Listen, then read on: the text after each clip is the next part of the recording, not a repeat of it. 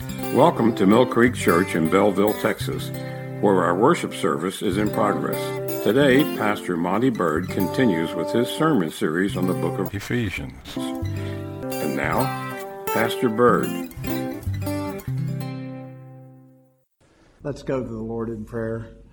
Father, as we approach your word in our continued study of Ephesians, we just pray that you'll open up our hearts and minds to your truth this morning, that we would embrace it and apply it into our lives, that you'd continue to sanctify us through the indwelling of your Spirit. In Jesus' name, amen. Well, I hopefully answered a question for you last week, and that question was, who chooses? Is it us choosing God or God choosing us? And I preached through the biblical points that God chooses us. We do not choose him. And he didn't choose us because he looked down the halls of time and knew that we were going to choose him. He chose us in spite of ourselves. He did not give us just enough righteousness so that we could recognize that we needed God. He chose us out of darkness into the light. Now, when you think about choosing, we choose for a purpose, don't we? We choose for a purpose. You know, my dad always said that I could not walk and chew gum at the same time, and there was a lot of truth to that. And I remember as a kid in 6th grade PE in playing dodgeball, and we would choose up sides, and I was always the last kid to be chosen. Because people knew that if you were going to pick me, normally you were going to lose. So they did not want to choose me. There was a purpose in choosing. You wanted to choose players, and there's discrimination in choosing. We don't understand that in relationship to God, but we do know that God chooses for a purpose. And we're going to talk about this morning, why did he choose us? It wasn't a lottery system, if you will. It wasn't random.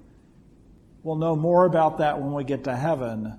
But in spite of us, he chose us, but there is a purpose in him choosing. And if you take the view that God chooses us just so that we can go to heaven, and unfortunately that's a predominant view today. If you ask people, what's salvation about? People would say, so salvation's about heaven.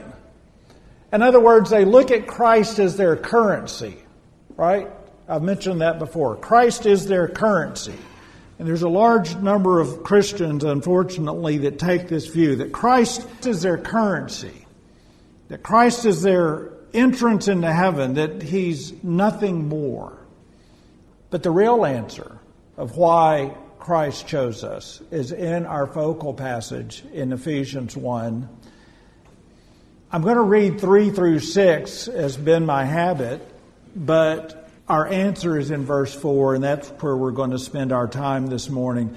Blessed be the God and Father of our Lord Jesus Christ, who has blessed us with every spiritual blessing in the heavenly places in Christ, just as he chose us in him before the foundation of the world, that we should be holy and without blame before him in love, having predestined us to adoption as sons by Jesus Christ to himself, according to the good pleasure of his will, to the praise of the glory of his grace, by which he made us accepted in the beloved. So what is the purpose of salvation? Is it just heaven only? Is salvation only so that we can escape the flames of hell, or is there something more to it? And you see the answer in verse 4.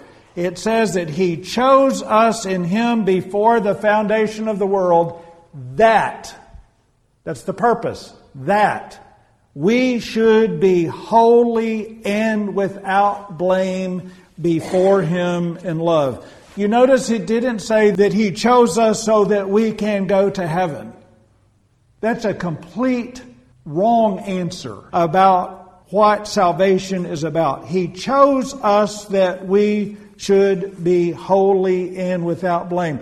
Therefore, Jesus isn't just our currency. Jesus transforms us. He regenerates us. And this is what it says. It says that He chose us that we should be holy and without blame. Now, if you have the idea that Jesus is your currency, it's really convenient, isn't it? If Jesus is just your currency. You can pick up the currency and you can put it down any time that you want.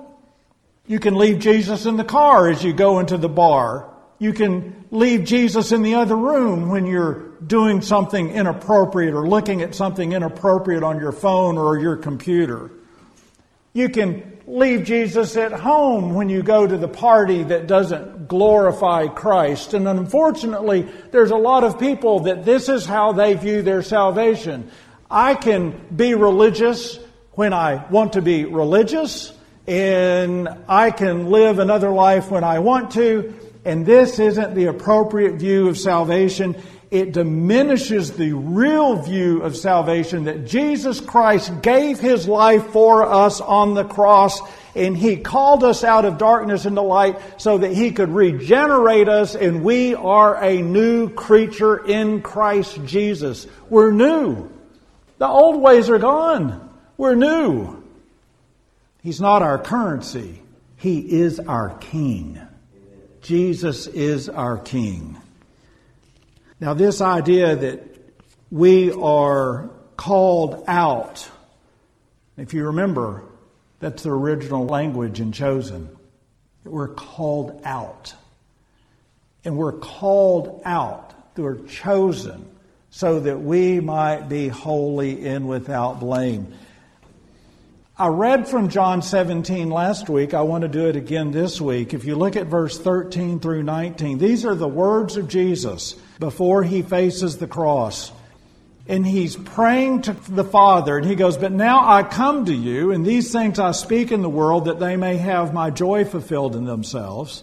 I have given them your word, and the world has hated them because they are not of the world, just as I am not of the world. I do not pray that you should take them out of the world, but that you should keep them from the evil one. They are not of the world, just as I am not of the world. Sanctify them by your truth. Your word is truth. As you have sent me into the world, I also have sent them into the world. And for their sakes I sanctify them myself, that they may be sanctified by the truth." I believe in what Martin Lloyd-Jones says regarding justification and sanctification. He goes, they should never be separated. I mean, we teach it doctrinally as separation, justification, sanctification, and then glorification. But my friends, sanctification is not a choice. In other words, your pursuit of holiness. It is not a choice. It is an aspect of your salvation. And why are we not of the world? Because He has called us, He has chosen us out of the world. We've come out of darkness. We've come into the light so that we might be holy. That we may pursue God, that we have the Holy Spirit inside of us, sanctifying us. The writer of Hebrews says the same thing in Hebrews chapter 2, verse 10. Referring to Christ, it says, "For it was fitting for Him, for whom are all things and by whom are all things, in bringing many sons to glory," again referring to Christ, "to make the captain of their salvation perfect through their sufferings. For both He who sanctifies and those who are being sanctified are all one, for which reason He is not ashamed to call them brethren, saying, I will declare your name to my brethren in the midst of the assembly. I will sing praise to you. And again, I will put my trust in Him. And again, here am I and the children whom God has given me." In other words, He calls us into holiness, and He's not ashamed of us because He has regenerated us and He is transforming us and He has sanctified us and we are moving along in holiness. It is part of our salvation. And He's not ashamed of us. When Kathy and I first got married, we went on our honeymoon. We met a young couple on our honeymoon, and they were super nice. And he asked what I did, and he said, well, I might be interested in doing that one day. And so, I guess about 6 or 9 months later, I got this phone call, and he said, hey, I'm just so happened to be in Houston. Do y'all have any job openings? And I said, well, perhaps I'll arrange for you to meet my boss, and there'll be an interview. Now, granted, that was nearly 40 years ago, and if you think about office life 40 years ago, it was very formal. I mean, always a suit and a tie. Casual Friday eventually became, in my office, my first office, is that you could lose the tie on Friday. But it was always suit and tie. And so he said, meet me at the airport. And so I went and I met him at the airport and was ready to introduce him to my boss.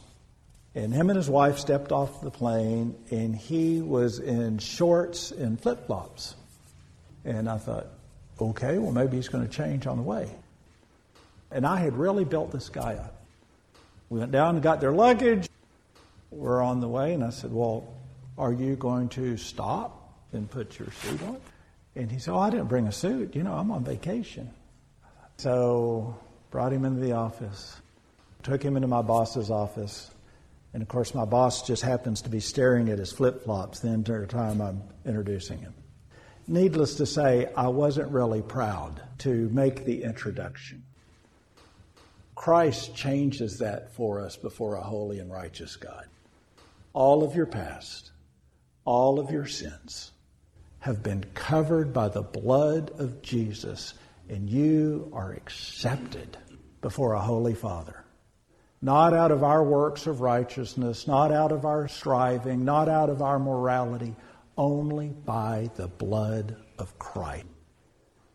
And when you think about it in those terms, it's natural to think, if I am positionally holy through justification, it's just logical that He's changing us and transforming us so that we will pursue holiness, that He makes us holy. And in fact, holiness is not an option. I want you to turn to 1 Peter chapter 1. 1 Peter chapter 1, verse 13, Peter wrote, therefore gird up the loins of your mind, be sober, and rest your hope fully upon the grace that is to be brought to you at the revelation of Jesus Christ.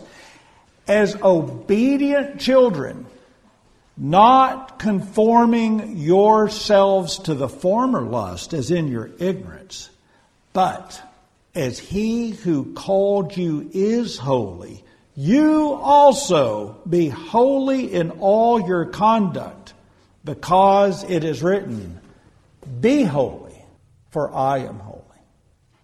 That's the Christian life. That's salvation. It is for us to pursue holiness. And if one doesn't pursue holiness, one doesn't know the Lord. Now, you don't hear that a lot in pulpits anymore. But the verse on that is 1 John 2. 1 John 2, verse 3. It says, now by this we know that we know Him. By this we know that we know Him. In other words, how can I have assurance of my salvation? That's what we're talking about here. Now by this we know that we know Him. For if we keep His commandments. Now by this we know that we know Him, if we keep His commandments. He who says, I know Him, and does not keep His commandments is a liar, and the truth is not in him. But whoever keeps His word, truly the love of God is perfected in him. By this we know that we are in Him. He who says he abides in Him ought himself also to walk, just as He walked. It's the same as Jesus told us in the Gospel of John, that a believer bears fruit. It's a sign.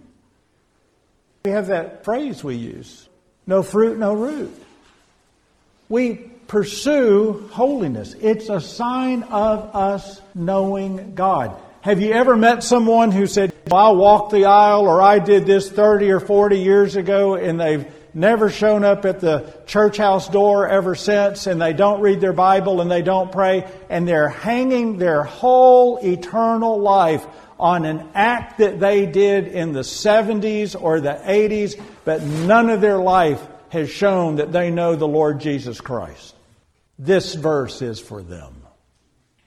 We are to be holy, and we know that we are a believer in the Lord Jesus Christ if we pursue the things of God, because God transforms us and we lose the thirst for the world and we receive a thirst for God and the things of God and the teachings of God and the truths of God. Hebrews 12:14 says, pursue peace with all people and holiness, without which no one will see the Lord. It's pretty clear, isn't it? Without holiness, no one will see the Lord. Kathy and I were sharing this with our son the other day, is that in growing up, we grew up in different churches, but there was this time where people said, don't you ever doubt. Don't you ever doubt. It's a sin to doubt your salvation. That's not biblical, by the way, because the Bible says work out your salvation with what? Fear and trembling. And unfortunately, when you look at this pursuit of holiness and you look at the cheap gospel that has been preached over the last 30 or 40 years, unfortunately, I think that there are a number of people who have a false assurance because they look at Jesus Christ as their currency and not the Savior who transforms them and regenerates them.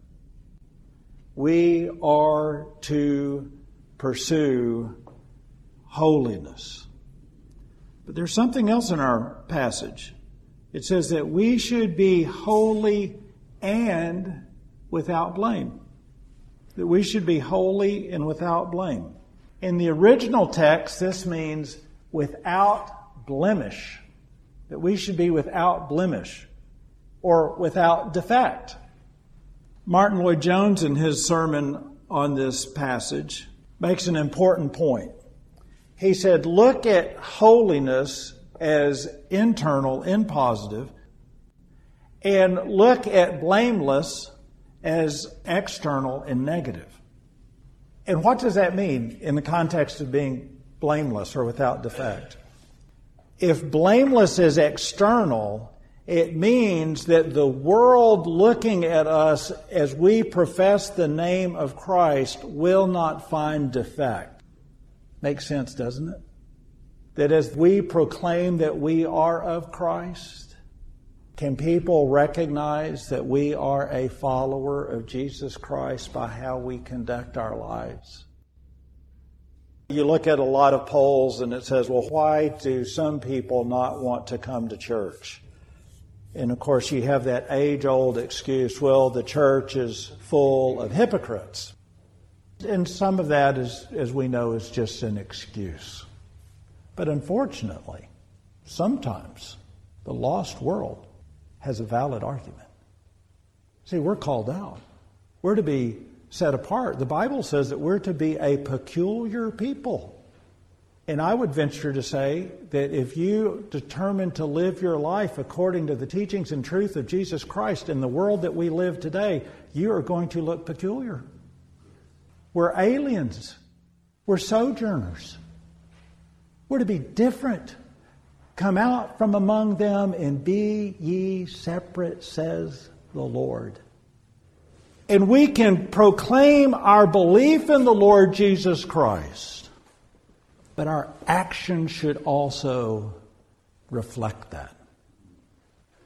I shared this, I believe, in Wednesday night, that I read the book that was written by the founder of Service Master, who's a business person, but also a very committed Christian. And he wrote in the book, he said, if you're not living it, you don't believe it. If you're not living it, you don't believe it. In other words, you're pursuing holiness, aren't you? And you're pursuing holiness so that it is evident to the world in which you live. People know that you're a Christian at work. People know that you're a Christian among your family. People know that you're a Christian among your neighborhood. Because you're living your life differently than the rest of the world. You're proclaiming the teachings and truth of Jesus Christ. That's why Christ said that there would be a cost. Because as we live our life according to the teachings and truths of Jesus Christ, you are more than likely going to lose some friends. People are going to feel a little uncomfortable around you. As you walk upon a conversation, that conversation may cease at that very moment. Because people should know that you are a believer in the Lord Jesus Christ. Philippians chapter 2 verse 14 addresses this. It says, "Do all things without complaining and disputing, that you may become blameless and harmless, children of God, without fault in the midst of a crooked and perverse generation, among whom you shine as lights in the world." That's a great verse. And it deals with that idea that we are without defect. As children of God, we should be without fault in the society in which we live, and we should be an example to a lost and dying world. Before Him in love. That's our next phrase. Just as He chose us in Him before the foundation of the world, that we should be holy and without blame before Him in love. Before Him in love means in the presence of Him. In the presence of Him. Now let's put it all together. We're to be holy. We're to be blameless so that we can be before God. So that we can have a relationship. And that's really what all this boils down to. Salvation isn't about a destination. Salvation is about a relationship. A relationship with God. And I'm going to challenge you to live your life with this thought. That as you pursue holiness and righteousness, you have a relationship with God. And that is logical when you think about God as holy. So that if I'm going to have a relationship with God, that means that I am going to be holy. And that's why you just can't stop at this idea of justification, because justification and sanctification go together, because we're declared holy. But then as He sanctifies us in our life, He wants a relationship with us. And in fact, if you look throughout the Bible, you can clearly see from Old Testament all the way through New Testament that it has always been about a relationship. Think about it. God walked with Adam and Eve in the garden. He communicated with Adam and Eve. If you look at Abraham, in Genesis 17, in verse 1, it reads, "When Abram was 99 years old, and the Lord appeared to Abram and said to him, I am Almighty God. Walk before me and be blameless. And I will make my covenant between me and you, and will multiply you exceedingly. I am Almighty God. Walk before me and be blameless." Knowing God and the pursuit of holiness goes together. Enoch walked with God. And Christ, in the power of His cross and resurrection, enables us to walk with God and pursue holiness and be without defect. And it's not out of obligation or drudgery. Turn with me to Hebrews chapter 10, verse 16. It says, "This is the covenant that I will make with them after those days, says the Lord. I will put my laws into their hearts, and in their minds I will write them." Then he adds, "Their sins and their lawless deeds I will remember no more. Now where there is remission of these, there is no longer an offering for sin." In other words, when we accept the Lord Jesus Christ, He makes us new and He changes us so we want the things of God. We want to pursue God. We have a desire to pursue God. One of the criticisms of Reformed theology is critics will say that you're just a robot, that there's no free will. I will argue that your free will begins when you accept the Lord Jesus Christ. As a slave of sin, you're going to do what sinners do and you're going to continue to commit sin. But as a redeemed person of Christ, you have a free will to pursue the things of God. And unfortunately, there are people who say, well, I just don't feel God moving. Have you ever heard people say that? I just don't feel that God's moving anymore. And I'll give you my answer to that. People don't feel God move anymore because people have sin in their life that they've not addressed. And I'll give you an example in the life of David. Turn with me to Psalm 32. We're going to pick it up in verse 3. And in verse 3, David is referring to unconfessed sin in his life. And he says, "When I kept silent, my bones grew old through my groaning all the days long. For day and night your hand was heavy on me.